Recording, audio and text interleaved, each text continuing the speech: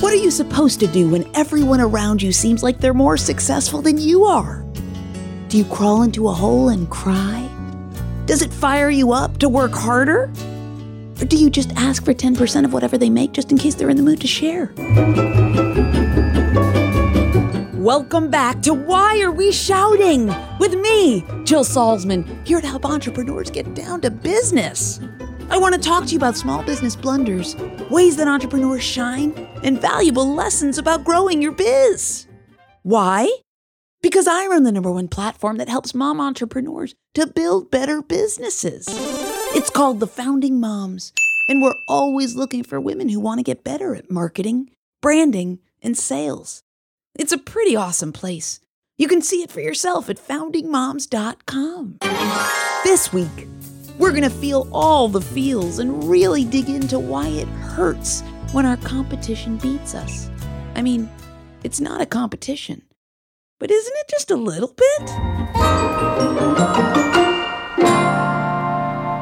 The sting of someone else's success is real. You know what I'm talking about. You sit at a networking event and hear a fellow founder gloat about her recent sales boom. You talk to a friend who tells you about her friend's friend and how they just hit the 6 or 7 or 8-figure mark. Everyone around you seems to be scaling or selling and doing all the things that you're working so hard every day to make happen. What are you supposed to do when everyone around you seems like they're more successful than you are? Some of us have figured out that not everyone is telling the truth. Nancy might be posting on LinkedIn about so much success, and then you come to learn that she doesn't have a penny to her name.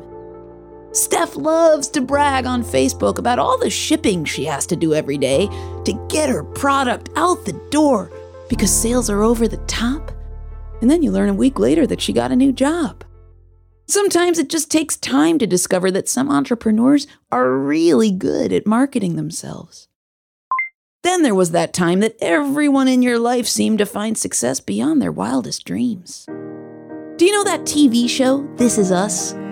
The family drama TV series on NBC, it follows the lives and families of 2 parents and their 3 kids in several different time frames.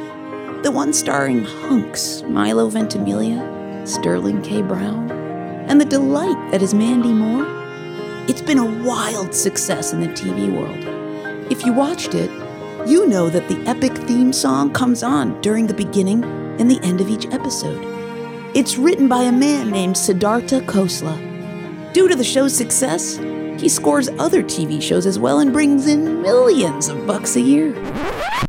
Sid is also the guy who used to be in the local teen jazz rock band with me in the 90s. He sang and played guitar really well, but no one had any inkling that music would help him do that well. Where's my TV show? Do you know that band, the Yeah Yeah Yeahs? They're an American indie rock band formed in New York City in 2000. The group is composed of vocalist and pianist Karen O, guitarist and keyboardist Nick Zinner, and drummer Brian Chase. The band has recorded 5 studio albums. Their first 3 albums earned the band Grammy nominations for Best Alternative Music Album.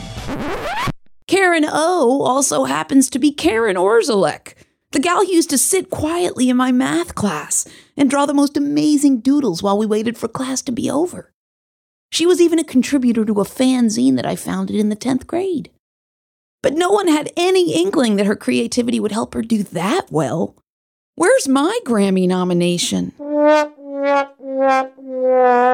Do you know the internet's viral sensation, Q Park? He's got 3.6 million followers on Instagram. He's got 34.2 million followers on TikTok. He gets millions of likes on his zany videos where he sings or dances embarrassingly and catches people's "this guy is a weirdo" reactions on camera. That's it. Q Park is also young Q Park, the guy who used to do the exact same things in high school halls before the era of smartphones. I watched him rehearse a lot, but no one had any inkling that his weird vibes would help him do that well. Where's my massive legion of social media followers? Do you know the Liquid Palisade beauty brand? How about the Macaroni Kid Publishing Company? What about the Mrs. Meyer's household cleaning brand? They're all companies launched by mom entrepreneurs. Those mom entrepreneurs are all founding moms. I've spoken to them, nudged them, supported them, educated them, or cheered them on. These powerful women are all doing really, really well for them as we speak. And I'm proud of them. I'm so proud of them. But no one had any inkling that their know-how and perseverance would help them do that well. It took years of watching fellow founders rise to their own versions of stardom for me to realize that it happens at different times for all of us. That we don't have to wallow in self-pity or regret every time we watch someone that's crushing it in her lane. That our supporting folks we see might very well help in some tiny way to launch them into the stratosphere where they sit now. Competition comes naturally to us all.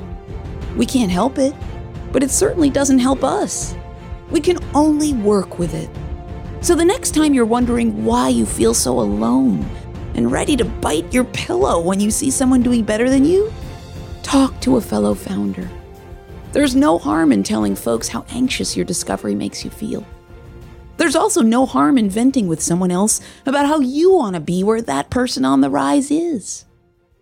And then ask everyone around you to remind you that you're getting there. Because you are. It might be taking longer than other folks.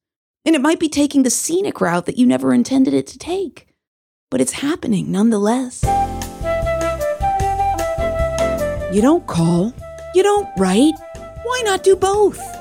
Text or call me at 708-872-7878 and leave me a message so that I can talk to you in a future episode. Then go to ratethispodcast.com/whyareweshouting and leave a review. Pretty please.